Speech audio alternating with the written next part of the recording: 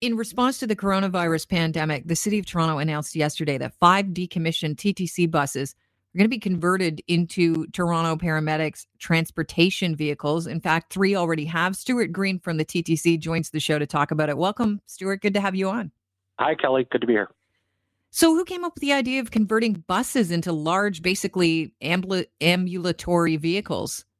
So the use of decommissioned buses is something that we've done for many, many, many years. So while the Toronto Police have some, EMS will get some. It's something that we do with the decommissioned buses. We can use them for training. We can repurpose them for any number of things. Buses that are still in good condition. So in this particular case, this was coordinated through the Emergency Operations Command Center that the City of Toronto runs, we have these buses that we regularly retire as we get new buses. We took these 5 and we were originally had given them to EMS to use for wheelchair transport, that sort of thing, because these buses are equipped to move people in wheelchairs. But we went a bit further and sort of modified them to take some stretchers and some people, keeping in mind all the good physical distancing practices. So 3 of them are done. There are 2 more that are being completed now. They'll be put to use as paramedic services deems that they need them. All right, Stuart, try and visually put us inside these buses. Can you describe the modifications? Yeah, so imagine one of the low floor buses that we have with all of the seats on that lower level taken out. You can then, in place of where the seats would go, you can put stretchers or room for stretchers. You would then have, any associated hardware you would need to make sure that they were strapped in properly, all of that kind of thing. So that would sort of be the layout, generally speaking. But again, given the 6 foot, spacing requirements and all of that, good public health practices, they won't be filled to capacity at this time. They'll be used in a way that's appropriate. But they could fit, I understand, 8 to 10 patients, 3 paramedics, and a TTC driver. What are they going to be used specifically for? So paramedic services will decide what their best use is. Originally, when we donated them, they were going to be used for sort of mobile setup. So, if there was, for example, a need at a facility where, there wasn't room inside and they needed to put people somewhere else temporarily, they could put them on a bus. It was then decided that they would advance that and use them for actual transportation. And they may go beyond Toronto. So they're being made roadworthy. So they aren't just, old rickety buses. These are buses that will be, they'll have new tires on them, and they'll be able to be driven. And paramedic services will determine where they're needed and when they're needed. All right. So the paramedic services are pretty much in charge of where they go and when they go. Who drives the bus, and does the driver go through special training?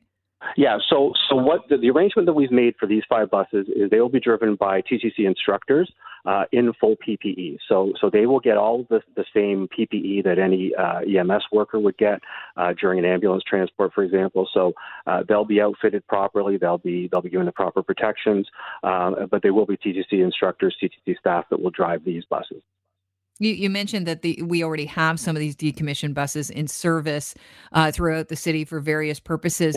Yeah. These buses, are you planning on keeping them on standby in case there's a future major emergency event in the city of Toronto?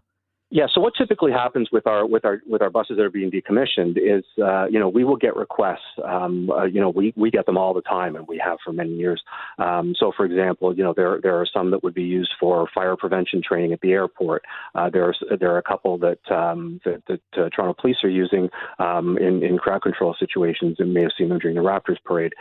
So these are the sorts of things we also get requests. Some were we donated one about a couple of years ago for a mobile homeless shower. So they get donated regularly for all kinds of great purposes.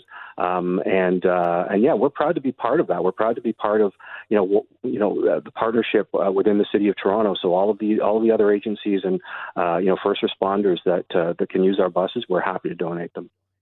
In addition to the buses, I wanted to talk about your actual buses that are in service right now and the streetcars. I understand that you added some signage to the vehicles so that people won't sit in certain seats to ensure that people are adhering to safe social distancing on the buses. Are you confident that a sign saying, make sure you don't sit in this seat is enough?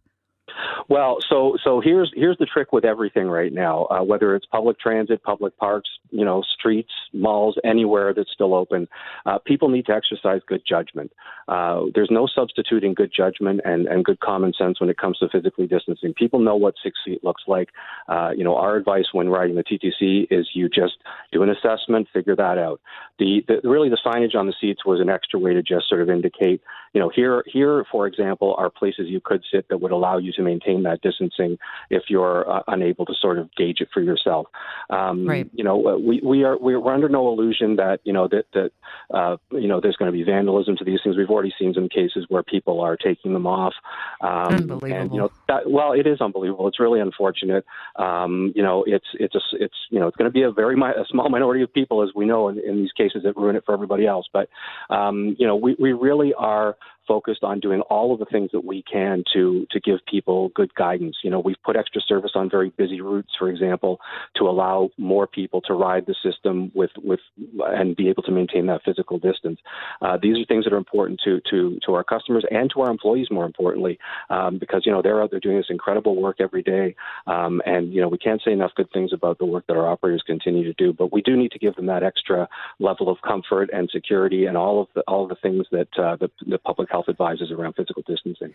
Yeah, Stuart, I have to say, when I first saw the signs, I thought this has got to be for the bus drivers' mental health more than people on the bus, because I think people on the bus are either going to do the right thing or the wrong thing. But I know that bus drivers had been complaining.